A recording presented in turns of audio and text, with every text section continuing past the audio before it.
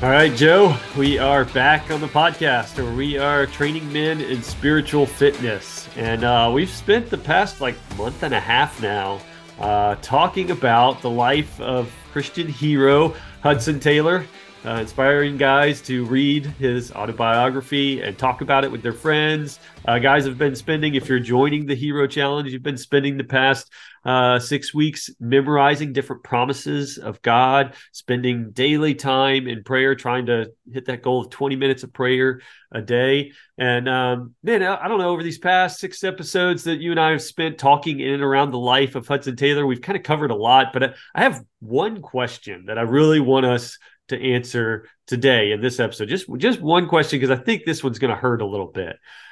Joe, you're a pastor, right? You're a pastor of a church, and I'm also one of the pastors at the church where I serve. And I just had this question, man, what would it look like if Hudson Taylor joined your church? So now that we know a good bit about the life of Hudson Taylor, we're almost to the end of his autobiography. You get a sense of who he is, how he acts. We've heard a lot of crazy stories about him. So I just got that question for you. What would your church look like? What would happen if this Sunday Hudson Taylor walks in and he says, Joe, I'm joining your church? Wow. I think one thing that comes to mind is we would find ourselves praying a lot more and a lot more frequently. Whatever team, whatever discipleship, whatever elders meeting, whatever's being done, there would be a moment where probably spontaneously, not the planned prayer that's, okay, let's pray to start the meeting, but there'd be some time in the meeting itself where it's like, okay, no, we need to go pray right now. And we'd interrupt our discussion, we'd interrupt our action. And because I think that's one thing that you see in his life, that in these moments where it's just, he's got to get into prayer and it doesn't matter what he's doing, it stops. I think of there's a story where he's up in Canada and this is later in his life and he's speaking at some different meetings. And, as a result of his speaking, there's all of this money that comes in for the mission. And the guy he's traveling with, he takes it to Hudson Taylor, says, and this guy's just super excited to tell Hudson Taylor there's all this money for 8 workers to go to China and be a part of the mission. And he's just waiting for Hudson Taylor's response. And Hudson Taylor he's pretty stoic. He says kind of praise God under his breath, but then he immediately sort of drops into prayer. And he's praying because he wasn't expecting this. And there's this awareness that God has just done something that he doesn't know what he's done and why he's done it. And so he's got to figure out the will of God. And so I think that kind of just all of a sudden, we've got to pray right now about these circumstances. The church would be praying in that way. Yeah, I don't think it would be possible for Hudson Taylor to join a church who wasn't willing to just be praying all the time. He would definitely drive any church to pray. We've talked about before how many times the stories that Hudson Taylor tells, they are all preceded by phrases like, after many days of praying, then I went and did this thing. Yeah. After wrestling with God in prayer, then I did it. So he just he clearly is a man who's, yes, drawn to his knees in prayer and is simply okay with a group of people spending days in prayer over something that may even seem trivial to a lot of us these days, like, oh, maybe we just make that decision and move on. Like you said, Hudson Taylor's like, no, if I'm going to be in this church, we are going to God in prayer now, and we are going often, frequently. This is going to be a regular rhythm. I think you're right. Okay, so what else? He comes in, he definitely changes the prayer life of your church and of the individuals. What else is Hudson Taylor doing if he joins your church? I think he's going to be talking a lot about kind of a spiritual secret, a kind of a discipline, you could say, that he had discovered was transformative and really encouraging people to experience this themselves.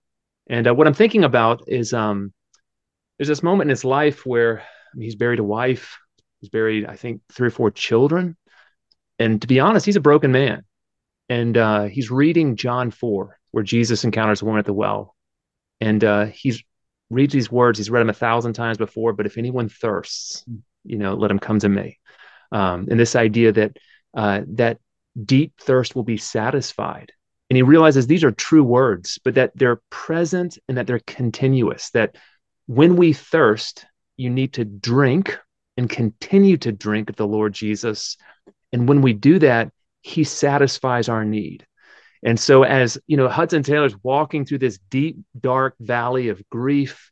What he's finding is that every time he thirsts, every single time, it can happen, 100 times in the same day, but every time he thirsts, he has to go, he has to look to the Lord Jesus. And what he finds is that thirst is satisfied by Jesus. And he doesn't have to thirst. He never has to thirst again.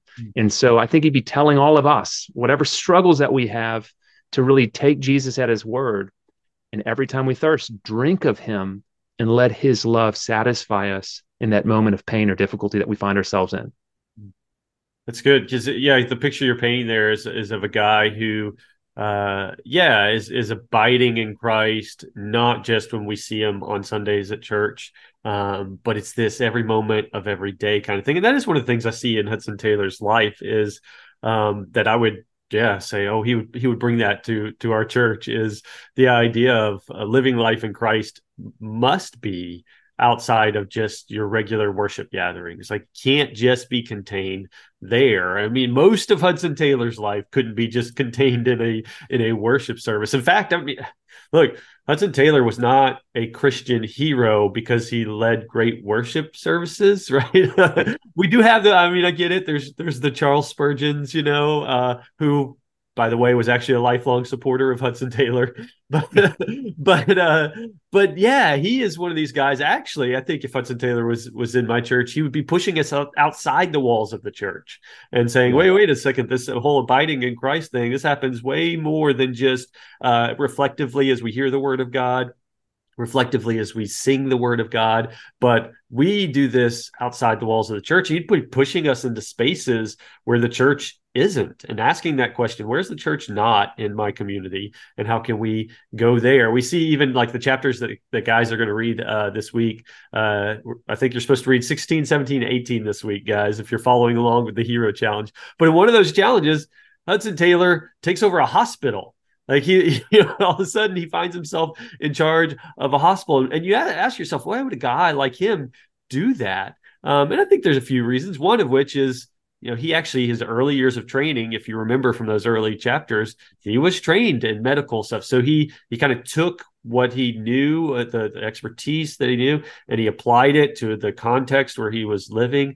But he really saw the hospital as just another avenue to care for the needs of those that are around him, another avenue for evangelism and to bring the hope of the gospel to the hurting that were in his community. Then he was just like kind of constantly doing things like this, where he was outside the walls of any sort of church and just going and meeting the needs of people and going to places that I don't know. I think most churches would be like, wait a second, we're supposed to be there. We're supposed to be doing these things.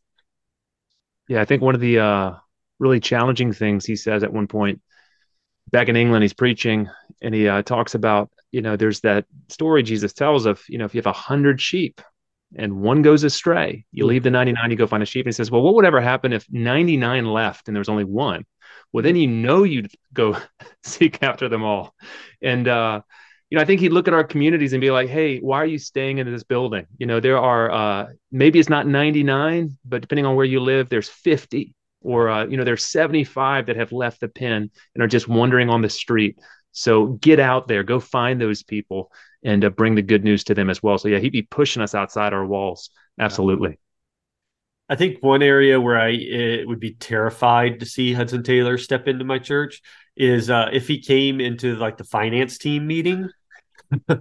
Right? Can you imagine Hudson Taylor taking over a budget or anything like that? Like, I would want to pull my hair out just thinking about it. The man is like constantly giving everything away and constantly like, no, well, let's just live on a $0 budget and God will provide everything, guys. It'll just work out. I don't know. Like, wouldn't that be insane?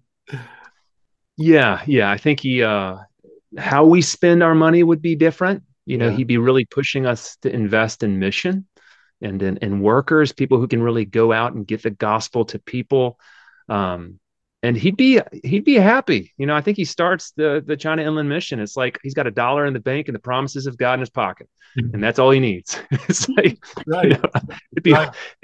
at the end of the month, he'd be giving money away. He'd be pushing it outside of just the savings account or investments and into the place where it can do work for the kingdom of God. Yeah. And one of the funny things about him, it's not in this book, I don't think, but if you read other biographies about him, and he starts, this China Inland Mission, and the one of the distinctives of this mission is that it was one of the first ones, or the first one, that didn't pay a salary to any of its missionaries. Right? Again, like, he would be a disaster for most finance teams and most guys that are used to, hey, I want to be a missionary. Here's your salary. He was like, you want to be a missionary? God will provide. Trust God. Like, that was just his solution to everything is no, no, no, we're not going to pay you a salary. God will provide. And he did. But he also, had that thing. I think we talked about this last week where he's like, no, we're not going to ask people for money. God will provide. We actually ask for more than money. We want your life, just give your life over kind of thing. So it's just, the way he handled finances and what the budget line items would be in a church and wouldn't be, I think is a bit challenging. All right. So what else? When you look at your church, you see Hudson Taylor step in. What do you see him changing? I think you're going to hear a common conversation. There's a moment early in his life. This is before he even goes to China. He's like a teenager, and he's basically sharing with a minister his desire to go to live by faith in China. And this guy's comment is, okay, that would work really well back when the apostles were around, but this is the wrong century. This is the wrong time. That's not how you live in today's world. And I think what would be constantly happening is people would unwittingly be taking on that voice of that old minister. They'd be looking at him saying, no, this is not, maybe back then, but not now. You can't do this now. Yeah. And I think he'd be preaching a very simple message to people. And it's a message he often preached. He used to often say, that there's a God. He's spoken in his word, and you can believe what he says. And I think you would just hear him telling people, so just that simple message: trust him, trust him, trust him, live by faith.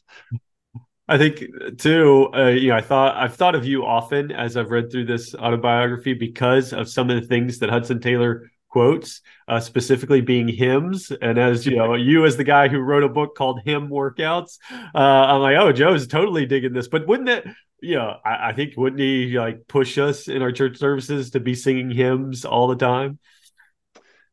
Yeah, he'd want these to be in our hearts. He'd want us to have words. I think nothing wrong. Emotion, passion, let's express that before God. But he would know that there's going to be some real challenges where that emotion is not going to be present. So you're going to have to be able to dig down into your memory, excavate something that's going to put right before your eyes a critical truth about God that's so often, put beautifully by a hymn. He'd be, hey, let's get these old, stanzas into our minds that we can really put our weight on them in those moments that we're struggling. And we will be, and he'd be telling us, look, there are going to be hard times. Prepare now. Get the truth in your heart that you need now, so you're ready when that a dark moment comes. Yeah, I feel like he would, if he's your friend, both in church, out of church, he's the kind of guy who's, you're going to catch him singing hymns and quoting hymns much more outside of church than in church. That's a big part of my life. Is my mom sung hymns like all the time, like annoyingly all the time. But it did give me, a base of kind of catechism to speak of, like, who is God and what do we say of him? And I think that's what Hudson Taylor did. He'd be that friend that's leaving church, still singing hymns, and you'd go have lunch with him after church, and he's still quoting some of these great truths of these hymns, because there was actually to him a lot to be found and a lot that's helpful there. So yeah, I think he would definitely be that guy who wakes up in the morning singing hymns and doing all those kind of things. What else? What do you see? Hudson Taylor steps into your church. What's he doing?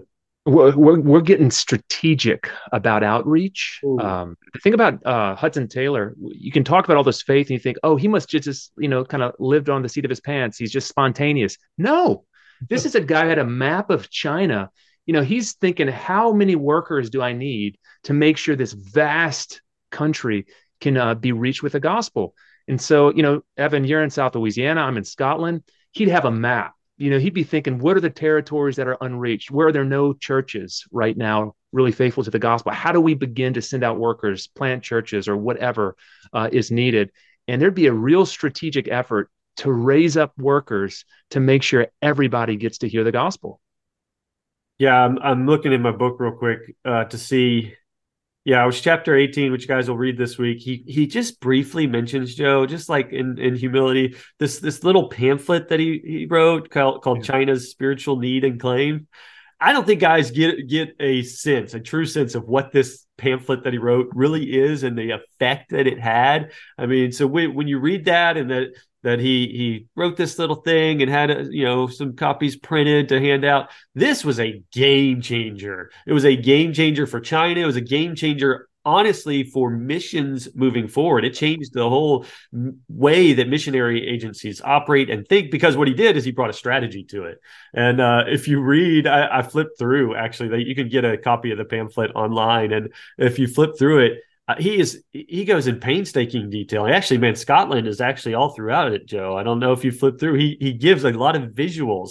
So he'll say, "Hey, here's how many people Scotland has," and he has a little visual. Here's how many people China has, and here's the lost people in Scotland. Here's the lost people in China. But he's just trying to paint a clear portrait of the deep need of this place, China, and specifically, what are the issues they're dealing with? What are the areas that the gospel needs to make an impact there? And he was very, like you said, he was very, very strategic. And it ended up, I mean, if you look at the way he wrote a mission statement for his China Inland Mission, it really set a new standard for how missionary operations plan and strategize moving forward. So yeah, this dude would come into our church and just write a whole strategy like within the first weekend. It's not like we kind of, like you said, we kind of get the sense he's just kind of all over the place. That is not.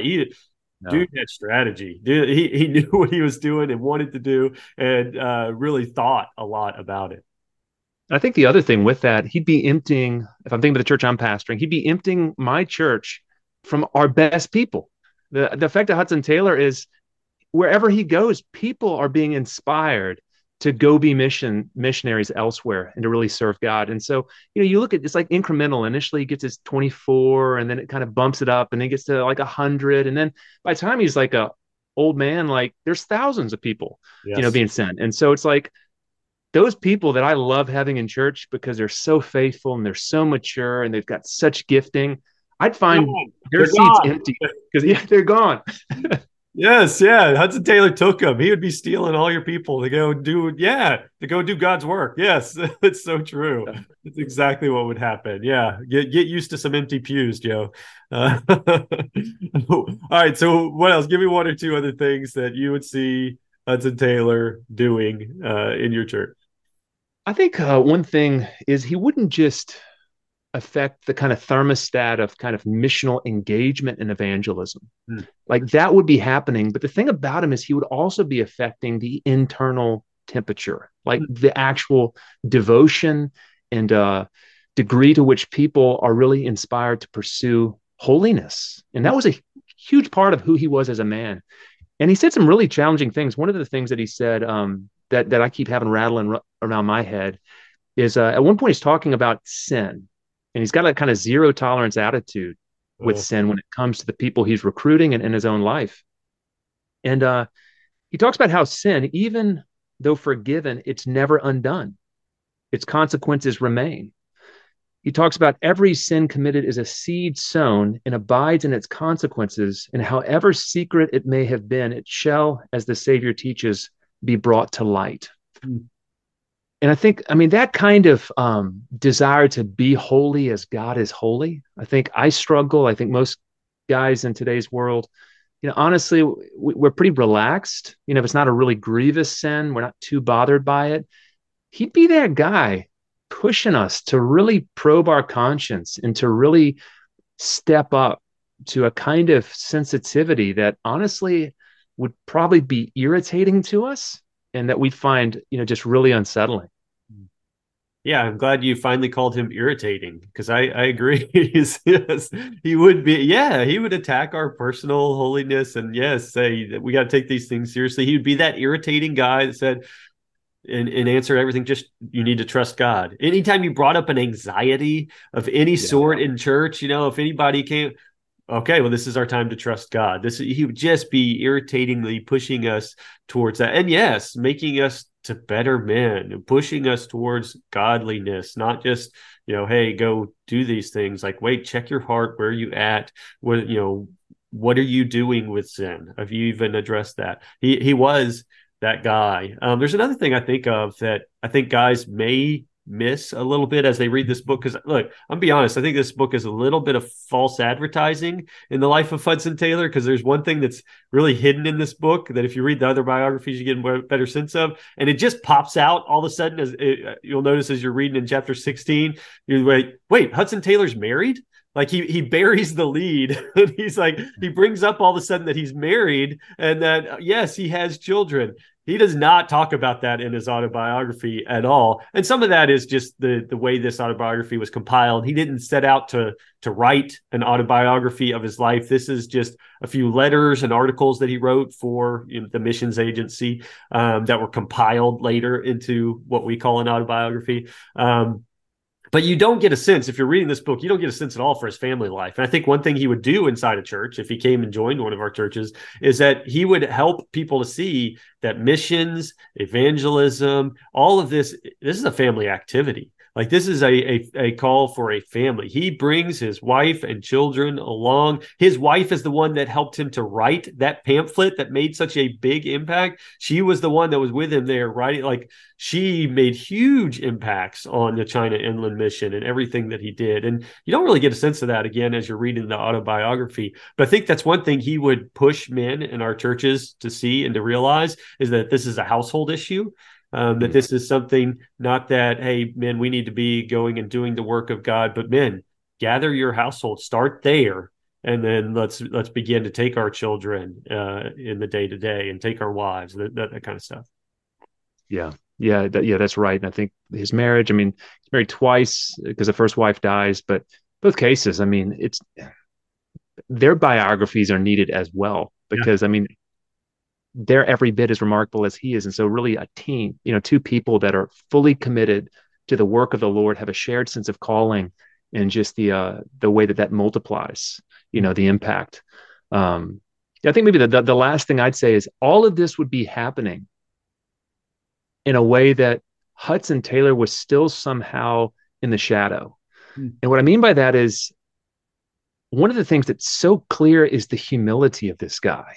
Like he would not be asking, to be in the limelight. He would not be the first to raise his hand in a meeting and speak.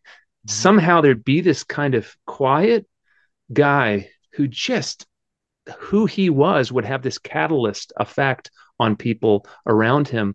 But again, without a kind of assertion, without a kind of pretentiousness or pride, it would be done in a way that you'd be left thinking, that man, when I think of humility, his face is what comes to my mind.